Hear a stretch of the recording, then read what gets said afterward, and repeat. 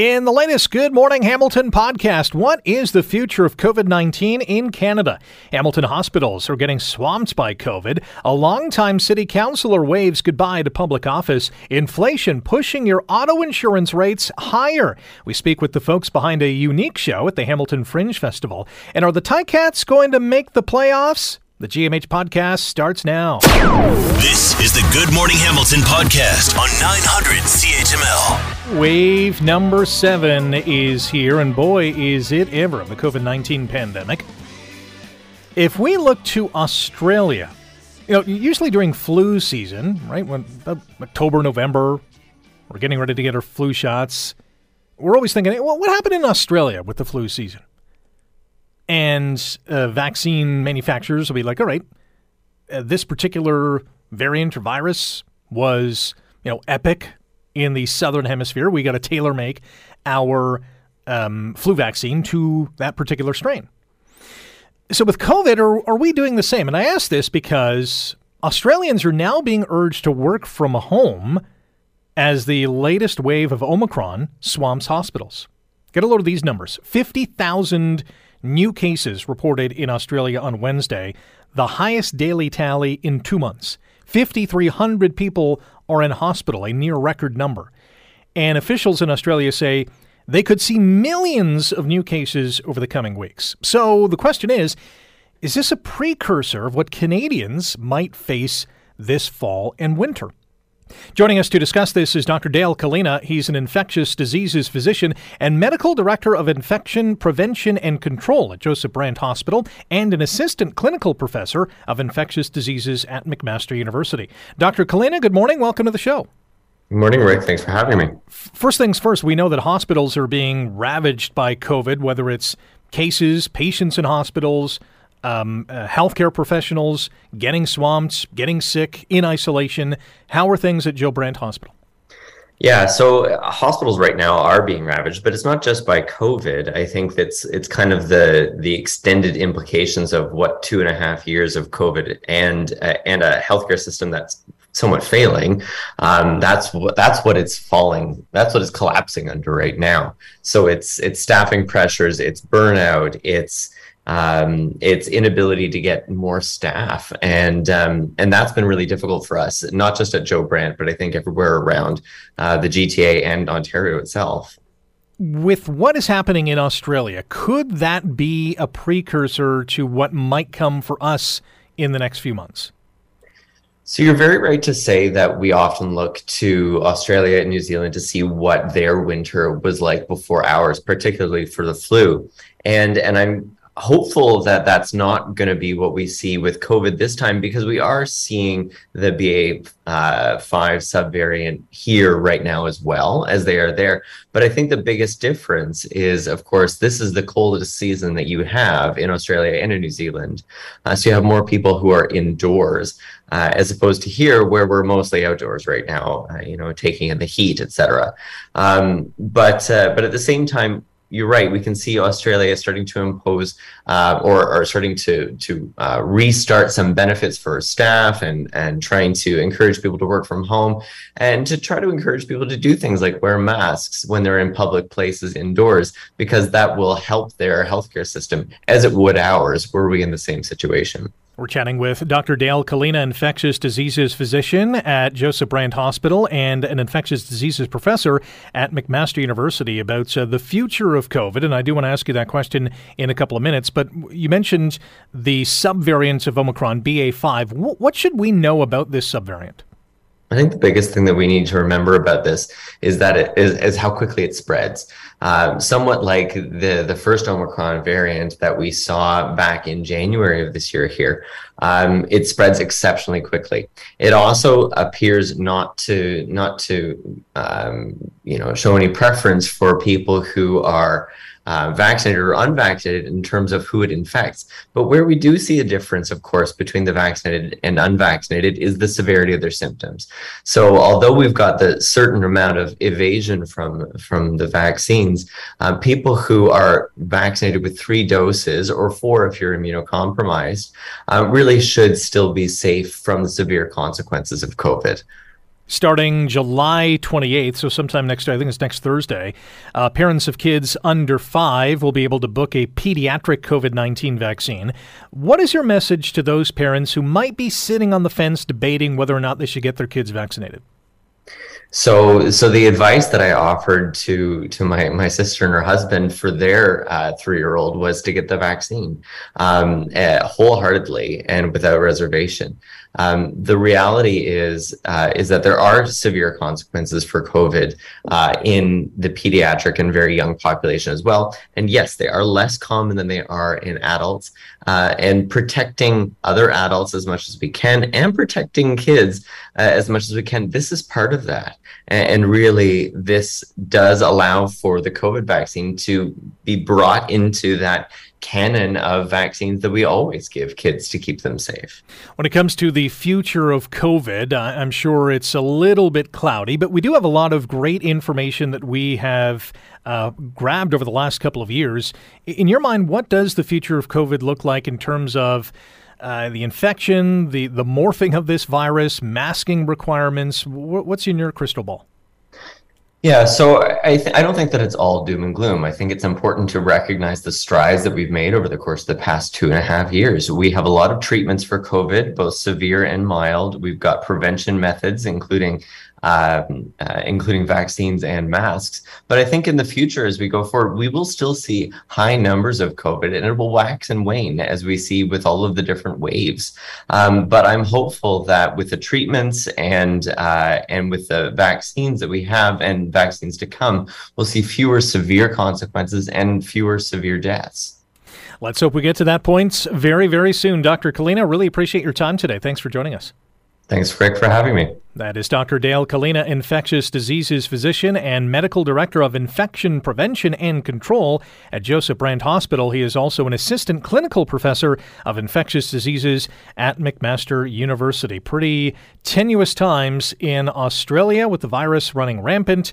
And fingers crossed that is not going to be the case here in Canada this fall or winter, although the 7th wave is really getting scary.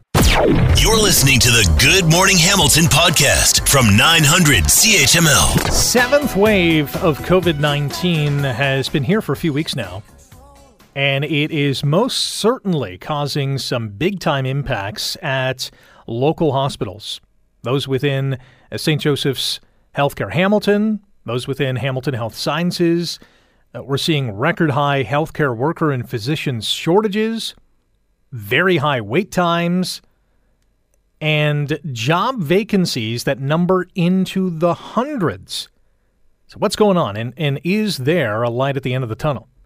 What seems like a long and dark tunnel. Dr. Greg Rutledge is the Deputy Chief of Staff at St. Joseph's Healthcare Hamilton and joins us now on Good Morning Hamilton. Dr. Rutledge, welcome back to the show. How are you today?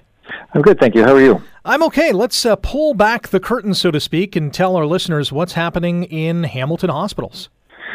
Yeah, so you mentioned Wave 7. That's certainly a component of what's happening. I think it's a relatively small component, to be honest, at this point. I think what we're really struggling with is much of the aftermath of previous waves of the pandemic that our healthcare system, and not just St. Joe's and HHS, but across the province and really across the country. I imagine many of your listeners have heard or read lots of articles about this. Just facing this extreme human resource shortage, which I think is the aftermath of the pandemic, people leaving the profession, to find less stressful environments, people retiring early. Just our healthcare teams have burdened the pressures and stress of the last couple of years and have done it very well, but it's had a long-term impact on people. And so, as you mentioned, we have these vacancies. We both HHS and St. Joe's have done really strong hiring intentions like we do every year. We're just not as successful with them. And then you couple that with post-pandemic levels, our volumes have come up to beyond where they were if you take 2019 as the number based on pre-pandemic times, our increase in volumes at the EDs and our urgent cares have increased. And then finally you add in this layer of complexity from delayed care for people that through the pandemic, whether it was delayed surgeries or delayed in getting in to see their specialists or primary care physicians. And we're seeing just increase in the complexity of patients arriving. Then you add in an earlier Wave 7, and it's just this perfect storm, as it's described, of all these issues coming together and leading to pressures in the healthcare system.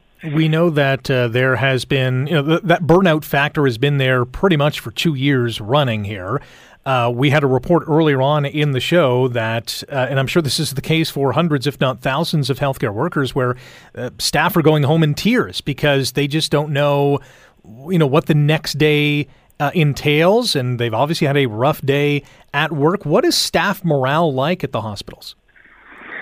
Yeah, it's a great question. It's one we struggle with every day, trying to match our services with this ongoing crisis we have in staffing levels. Unfortunately, the volumes continue and they don't abate, and so we know that's putting a stress on when we're dealing with a shorter staff complement than we normally have. We know that puts an added stress on our healthcare providers, and so it's a hard time in healthcare right now for sure for our frontline workers, and recognizing that stress, and we hear it every day.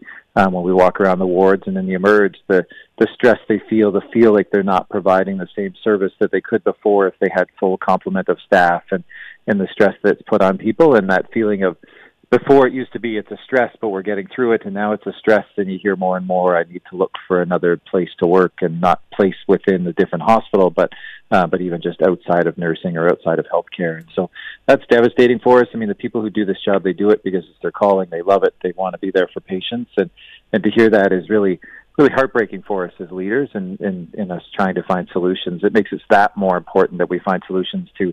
We talk a lot about recruitment, but retention is such a key piece here to keep our seasoned workforce. Yeah, you mentioned many people looking to exit the industry, so much so that both hospital systems, St. Joe's and HHS, have nearly 700 job vacancies. What kind of impact is that having on the day-to-day operations? Yes, it is. So it is. And I think that, one of the reasons that we're getting out here and spreading this message, both from St. Joe's and HHS, is one, to give a Hamilton lens. I think we're hearing a national lens to things, but also to tell the community that we're here for your emergencies. We're here for your time-sensitive care. However, there will be a slight difference to how you see your health care delivered in the coming weeks to months.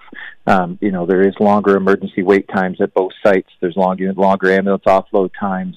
There'll be some reduction and temporary pauses in some services from an outpatient perspective. And that's one of the things we're seeing, is it's not just a hospital challenge here. We know that community healthcare, we know our community partners are struggling with this. Our long-term care homes are struggling with staffing. Home care services are struggling. So it's just a challenge across the healthcare system. And so that's what we're sort of letting the public know, asking for some patience, some understanding as we go through this. We're looking at solutions. We're working with our community partners to look for solutions, and knowing that we're here for your time-sensitive care, but there may be some pauses and some challenges and some waits as we go through these next several months. Our guest on Good Morning Hamilton on 900 CHML is Dr. Greg Rutledge, Deputy Chief of Staff, St. Joseph's Healthcare Hamilton, talking about COVID's impact on the healthcare system. With the job vacancy situation where it is, with staff morale up and down depending on the day, is it going to get, we know that, during the winter months that cases could rise because we're indoors more. Is it going to get worse before it gets better? It will be a challenge these next several months for sure. I mean, we know that there has been everyone's read it. We've seen this wave 7 starting earlier than we thought we will. It looks like it's going to be a muted wave at this point in the summer months as more people are outdoors. We do worry about the impact as people go inside more. We've seen some data that suggests that we'll see some increase in our hospitalization rate. And so given the current stressors we're facing, I think that's the other reason we're doing what we can to get out in front of this and recognize that the fall and winter months, there'll be some challenges as it relates to COVID that is an added stress along all the other stresses we're facing. And so all of us are looking at solutions and sitting in rooms and saying, how are we going to solve this one? How are we going to mitigate as we go through these challenges? Are the hospital systems doing anything in terms of combating those average wait times, and are surgeries and procedures still being pushed back? So yes and yes, I would say. So we are working. It's a delicate balance trying to match our services match our needs to the services that we have. And so each day we're looking at where we can spread around the balance of stress If we close beds on the floor, we know that that's going to back up to the emergency room and lead to greater wait times. But we also don't want patients that have an accurate or an appropriate ratio of nurses to patients. And so it's that balance every day that we strike to sort of balance the overall pressures across the hospital, across all the wards and the emerge. But there are times when that balance we just can't meet without a reduction in services. And so that's where the pausing of some and canceling of some ORs come. And we know that for patients who have been waiting for this surgery for many days or weeks or months and have maybe waited that day and aren't eating because they're ready for the surgery, we know the impact that cancellation has, and we certainly don't take that lightly. There are occasions where we have to cancel some surgeries. They usually aren't the ones that are cancer or very time-sensitive surgeries, transplant surgeries. We do our best to get those through, but there are occasions where, yes, we do have to cancel some surgeries, and that's, again, a stress across all of our hospitals in the province. And we've all pushed to try and not only get back to our normal levels, but then even beyond to dig into some of this backlog that we have from the pandemic. And so it's a real challenge to try and do that. And I think as we look at our hospital partners across the region, province, none of us have been successful in getting to the levels that we'd like to be. Certainly a delicate balancing act. We're learning to live with COVID. Easier said than done, of course, in the hospital system. Dr. Rutledge, appreciate the time. Best of luck in the months ahead. Thanks so much. That's Dr. Greg Rutledge, Deputy Chief of Staff, St. Joseph's Healthcare, Hamilton. You're listening to the Good Morning Hamilton podcast from 900 CHML. Longtime Ancaster councillor Lloyd Ferguson has announced that he is not going to be seeking re-election in this October's municipal election. He is not the first councillor to say, you know what, I've had enough. I've done my time. I've made a difference. I've enjoyed my time. There have been some frustrating times, but my time's done. And so CHML reporter Lisa Pileski caught up with Mr. Ferguson yesterday, and let's listen into their conversation. Can you tell me a little bit about what prompted this decision not to run again? Well, I've done 4 terms, I'm 72 years old. I've probably got 8 good years left, and so to have to expend another 4 years, half that time, doing another term. And I just thought that I've completed all the projects I wanted to complete. You could see them on my press release if you got copied on that, the list of projects. And of course, this is one of the main ones, as is the Ancaster Square and the Wilson Street reconstruction. So it was just time. You know, you kind of touched on it there, a couple of your accomplishments over the years. Is there any that really stand out to you that you're particularly proud of? Well, the 3 that I'm particularly proud of is the Wilson Street reconstruction, because it was in horrible shape. It took 10 years to get it through all the stages and get the money found. And now that's done right from the 403 to the city limits. The redevelopment of the whole Lancaster Square, the old town hall, the Hamill House, the Tisdale House, the lawn bowling green, the spray pad, and the tennis courts. And the 3rd is right here at the Ancaster Arts Centre. This is one of the crown jewels, and it was my last one. And so I'm done. And you were talking about, we're just putting the finishing touches on this centre. When is it expected to be available for Ancaster to enjoy? Well, it's open now. We've taken possession of this whole area. It's just the theatre we haven't. So Theatre Ancaster has their children training sessions going on right now. Hundreds of kids enrolled in that, and sold out. And we hope to get possession of the theatre in about 2 weeks. So we're planning now, as after the summer, early in September, to have the opening night for the theatre. I'm just wondering, you talked a little bit about in your speech about the presence in Ancaster that you've had over the years and how it's kind of been a family institution. It has. What are your thoughts about who might be taking over for you going forward? Well, I'm clearly going to watch who registers. I'm encouraging some people to register. I hope at the end I can endorse someone that I feel will carry the torch, and then I can work with them also. It'll be a steep learning curve for any new person. It takes a year to find your way around City Hall, but then how do you influence the process to get things for your ward? And so there's 4 candidates registered already, and now that I've announced I'm not running, that might bring out more. So you haven't officially decided who you might be endorsing at this time? No. You got to wait till the nominations close. Sure, yeah, of course. And I'm just wondering, there's going to be a lot of turnover on City Council this year. Mayor Eisenberger's not running again, and it looks like a lot of people are not running again. Sam Ruler, Brenda Johnson, on and on. So It's almost half of council. Yeah, so what are your thoughts about what the future of Hamilton politics and what it's going to look like going forward? Well, a lot of the advocates keep saying they should have term limits, and I don't agree with that. I think it's up to the public to decide who they want to represent them, not some special interest group. But it'll bring new ideas and new thoughts, and so it'll be fun to sit in the bleachers and watch. Yeah, for sure. I guess, is there anything that you wanted to say to the broader community, kind of just to wrap up, your feelings for the community? I have mixed feelings. I love this job, but I've run my time, and at 72, I think I've earned some me time and some time with my 2 grandkids and teach them some things along the way. I want to spend the winters in the south. I hate the cold anymore, and I'm not going to go away. I'm still going to do some things in the community or somewhere, get on some boards, because I have a lot of experience that I can share and stay busy. He's right. Lloyd Ferguson, number one, hats off to Lloyd and all of the councillors, or any councillor really, to go into public office. It's not an easy job. It might seem easy or sound easy. Hey, you sit there and you're in meetings, and there's a lot of heavy lifting, and there's a lot of delegating, and there's a lot of early morning or late night phone calls from constituents. It's not an easy job. But he is right in terms of half the council is going to be new on October 24th on election night, because Mayor Fred Eisenberger, the incumbent, not running. We have 4 candidates for mayor. And as of right now, the deadline for candidates to submit their nomination papers is August the 19th. So this isn't official, but there are no incumbents at this point running in wards 2, 4, 5, 11, 12, 14, and 15. And when you include the mayor, that's half of council right there. So we could have basically a brand new city council at Hamilton City Hall. You're listening to the Good Morning Hamilton podcast from 900 CHML. Canada's inflation rate hitting 8.1% in June, the highest it has been since January 1983. Talking about turning back the clock. And that is putting a squeeze on our dollars and cents.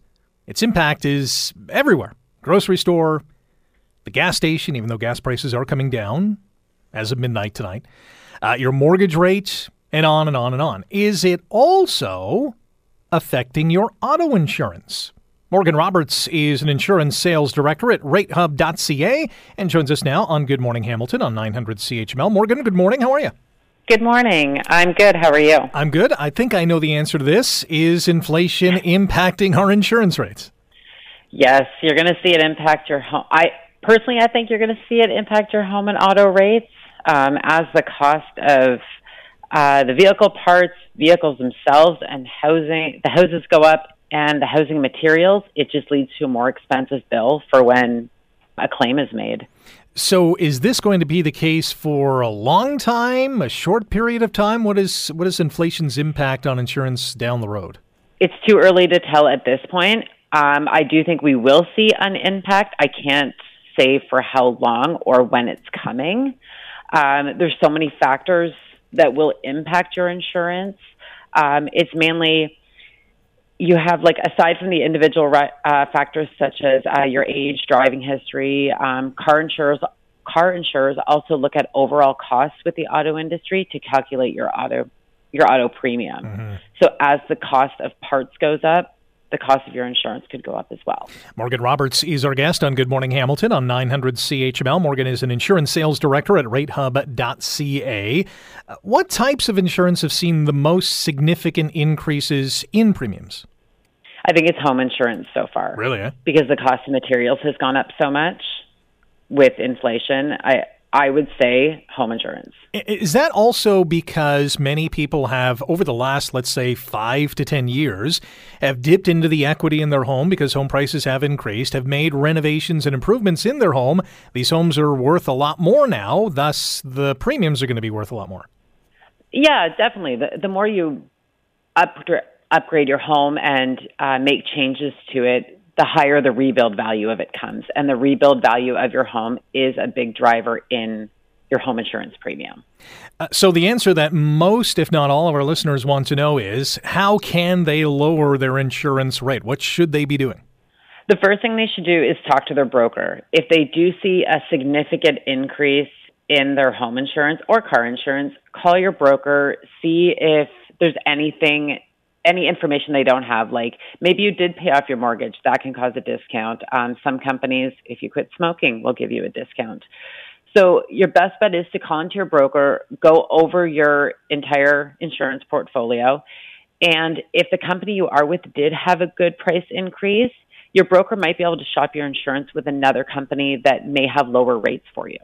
Probably already good. Also a good idea to contact your insurance provider too to say, hey, I've made these renovations, because if something does happen, you want to recoup that cost, right? Yes, 100%. If you make any changes into the house, the first thing you should do is call your broker, or to be honest with you, before you do the renovations, you should talk to your broker just to make sure that while the house is under construction, the home is still covered. Great tips, Morgan. Appreciate your time. Thanks for joining us this morning, and stay cool. Thank you for having me. That is Morgan Roberts, Insurance Sales Director at ratehub.ca. I noticed my home and auto insurance creep up ever so slightly. And that's usually the case. You don't see those, unless you've been in an accident or had a major catastrophe at your home. You don't see those, at least for me, in my personal history, I haven't seen those big-time jumps in insurance premiums. Hopefully you are noticing the same if it is going up, and that's obviously the trend. You're listening to the Good Morning Hamilton podcast from 900 CHML. It is Hamilton Fringe Festival week and a bit, couple of weeks really. 14 stages, 350 performances, and a whole lot of fun. I'm sure there'll be lots of laughs, maybe a tear or two as well, and some great performances, no doubt about it, in a number of different venues across the city. There are, as we know, if you've ever been to Fringe shows, productions, many unique, fun, thought-provoking productions, and that is no different at this year's Hamilton Fringe Festival, including an original comedy titled Unmatched. By the way, you can get your tickets at hftco.ca, show schedules, locations, everything online.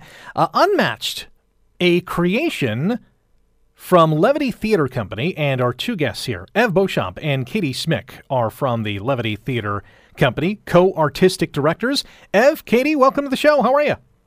Great. Thanks for having us. Thanks for coming on. Ev, we'll start with you. Your show premieres, I believe it's Sunday night at the Bridgeworks stage on Caroline Street North.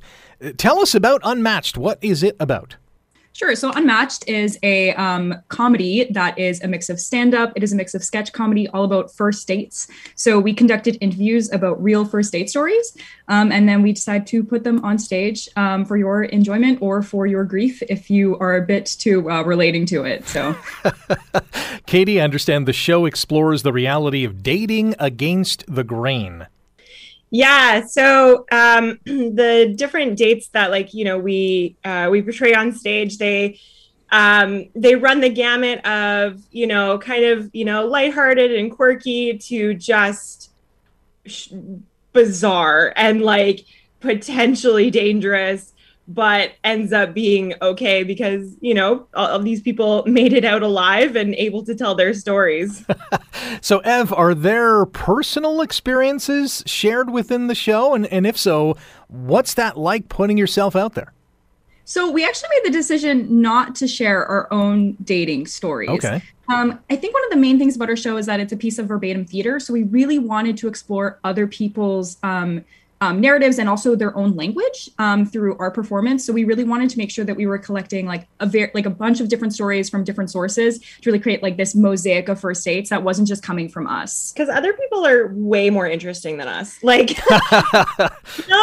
when people start telling their stories, they become comedians themselves. They're like, oh, I've got this story to tell you. And they just go for it. And it becomes so much more interesting than anything that we could have come up with. So these are stories from friends, colleagues, family members?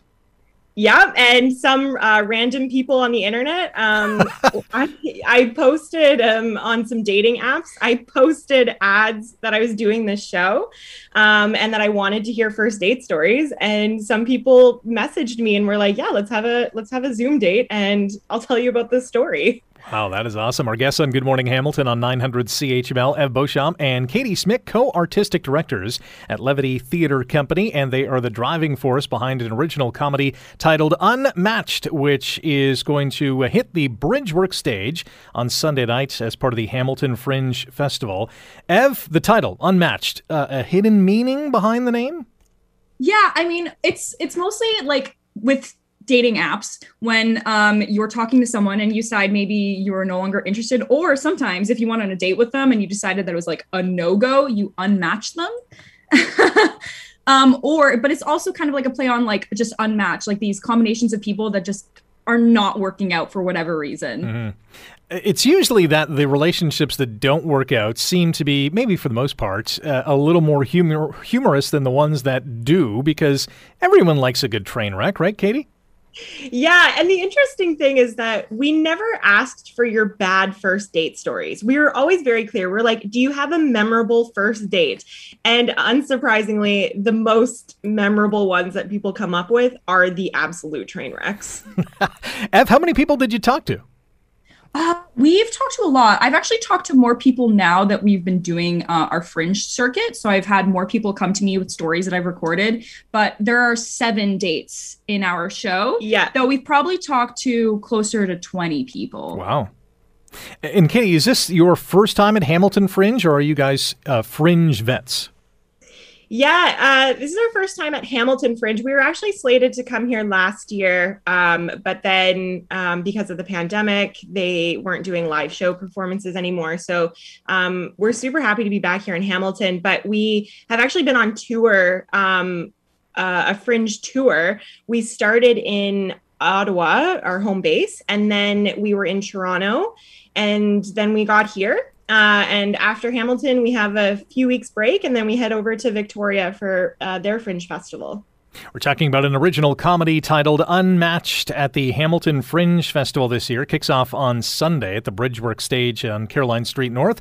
And our two guests are Katie Smick and Ev Beauchamp, co-artistic directors at Levity Theatre Company, the two people behind this show.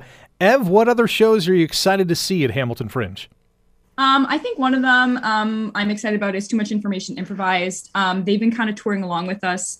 It's a great show about this couple who, well, exes now, not couple anymore. And they do improv kind of based on this like tension they have with this like ex relationship. It's pretty hilarious. It's a fun watch. And then we also have Drag Me to the Opera that we're really excited to see, which is this like drag musical performance kind of about Stephen, the Aida Cupcake drag queen's experience with performance and finding their voice. Wow.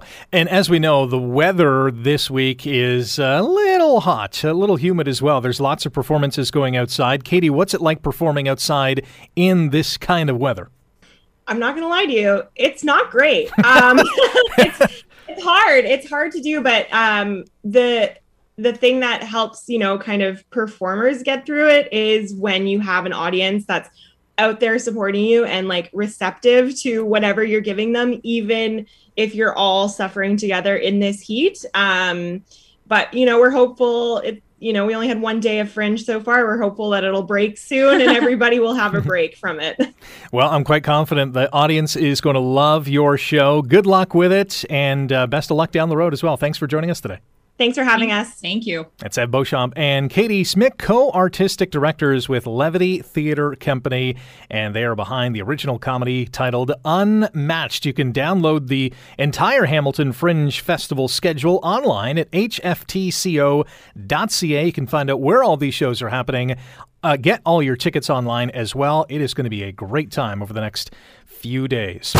You're listening to the Good Morning Hamilton podcast from 900 CHML. Dane Evans looking for the end zone. Touchdown, Tiger Cats! Stephen Dunbar Jr., his team-leading 4th touchdown of the year, and the Tiger Cats are right back in it. RJ Broadhead the call on 900 CHML and the Ticats audio network as the Hamilton Tiger Cats came up short in BC last night. They lost 17-12 in a defensive battle. They're now a dismal 1-5 on the season. Who would have thought a third of the way into this CFL campaign, Hamilton would have one win.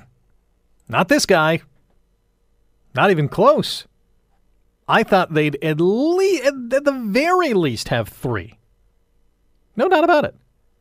All right, after the first 3 games, Saskatchewan, Calgary, Winnipeg, I thought, okay, at best, 2-1. They could beat Sask in Regina. They could beat Calgary at home. Toughie against the Bombers in Winnipeg. I was thinking 2-1. They'll beat Edmonton. That's 3-1. They'll beat Ottawa 4-1. And BC was kind of a wild card coming in, so I was thinking, they'll be 4-2 because it's always tough to go to BC, especially on a short week. They'll be 4-2 after 6 games. Nope. 1-5 after a 17-12 loss last night in BC. It was, as I said, a defensive slugfest. As both offenses, they made a couple of big plays here and there, but for the most part, were not consistent enough to go up and down the field and score some points. And once again, this Ticats team, while turnovers weren't a big factor last night for the Tiger Cats, Dane Evans was intercepted on basically the last play of the game. The Ticats did get a couple of interceptions. Number 1, Julian Hauser had an INT, and Tunde Adeleke, with just over a minute to go, had a big INT. And I think all Ticats fans were thinking, all right, here we go. This is the play of the game, and the Ticats are going to somehow pull this out. But it was way too little too late. They had their chances, though, especially with a couple of minutes left. In the red zone in BC, they're down by 5. They need a TD, could not get it in the end zone. And the play calling offensively, especially on that, the final drive to get to the end zone was good, or to the red zone was good, but they just could not get into the end zone. And those plays, I'm thinking, get it in there, guys. Could not get it done. And come up short once again. 5th quarter last night, or should I say very early this morning, hosted by CHML's Dave Woodard. Yeah, he took first-team reps, so to speak, on the 5th quarter and hosted for me last night, and had some interesting callers call in. Here's Ian and what he thought of last night's game. I just found that they held them to 17 points. Top team in the league. I think all 3 factors played well. Our offense still struggling a little bit, not like it did before. There was a little more confidence in Dane. He's tossing the ball more. I take this as a victory because I just saw a different team today. I think it was gelling a little bit more. If they continue playing like they did today, I think we'll start turning the corner in at least a week to 2 weeks, and it will be a decent team. I get what Ian's saying. I'm not one that subscribes to moral victories after a loss. After any game, win, lose, or draw, you're going to, come up with some reasons. You're going to come up with the game plan for the next game. But in terms of, making yourself feel better, I consider this a win. I get where he's coming from. The odds were stacked against the Ticats. They're coming off their first win of the season, which is, exciting, but they're on a very short week. They played Saturday. They got to play Thursday. They only get 2 practices. They got to cross the country. They have to play a team that's just coming off its bye week, well-rested, in their home stadium, 3 time zones away. The dominoes, the cards were all stacked against the Ticats, yet they nearly pulled it out. So that's something to hang their hats on, but they still lost the game. They still found a way to not win, if that makes sense. Alex also called into the 5th quarter. I'm calling as an Argo fan. Oh, okay. All right. Okay. Watching the game tonight, and I just got one simple question for Ticat fans.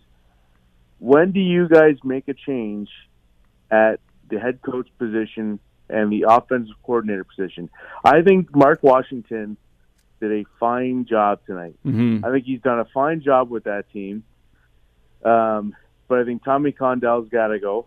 I think Orlando Steinauer is playing for a job tonight. And I think Kari Jones was brought in for a reason. So that's all I want to know is your thoughts on that and going forward with this team. And I can't wait to see these guys in 4 games in 5 weeks. I can't wait. And Yeah. I really think this is the year we win Labor Day at Tim Hortons Field. So, Argo.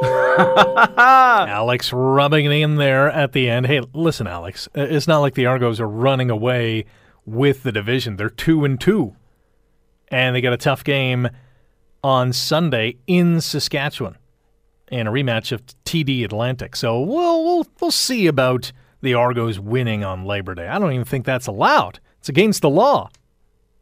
But Alex did make a point in terms of the coaching of this team. Number one, I do not think Orlando Steinauer's job is in jeopardy. This team can go, I think, 1-17, and he'd still be safe. I mean, how disastrous that would be. But I like the culture that he's developed. He's a great communicator. I think he's a really good coach that it's just not working for him this year. I mean, no one was saying this in 2019 when they were 15-3.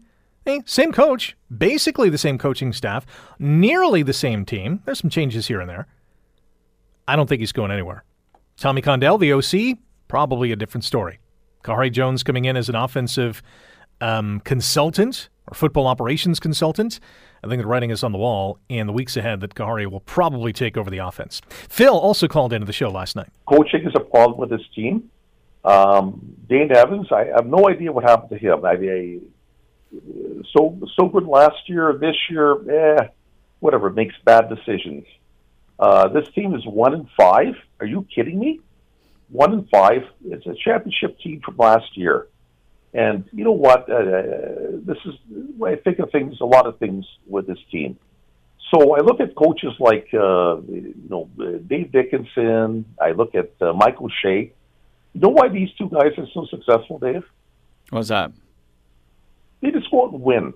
Yeah. They just go out and win. There's cheesy one-liners, adversity is us and blah, blah, blah. They just go out and win. They don't need to use those one-liners. Why are they so successful? Because they go out and win. Well, there's a lot of work that goes into a win, and it's not as easy as that. Listen, the Ticats are trying. It's just not working. Maybe they'll flip the script coming up in the next 6 weeks. All those games are against Montreal and Toronto. Thanks for listening to the Good Morning Hamilton podcast. You can listen to the show live weekday mornings from 5:30 to 9 on 900 CHML and online at 900CHML.com. The Good Morning Hamilton podcast is available on Apple Podcast, Google Podcast, and wherever you get your favorite podcast. I'm Rick Samprin. Thanks again for listening. And don't forget to subscribe to the podcast. It's free, so you never miss an episode. And make sure you rate and review.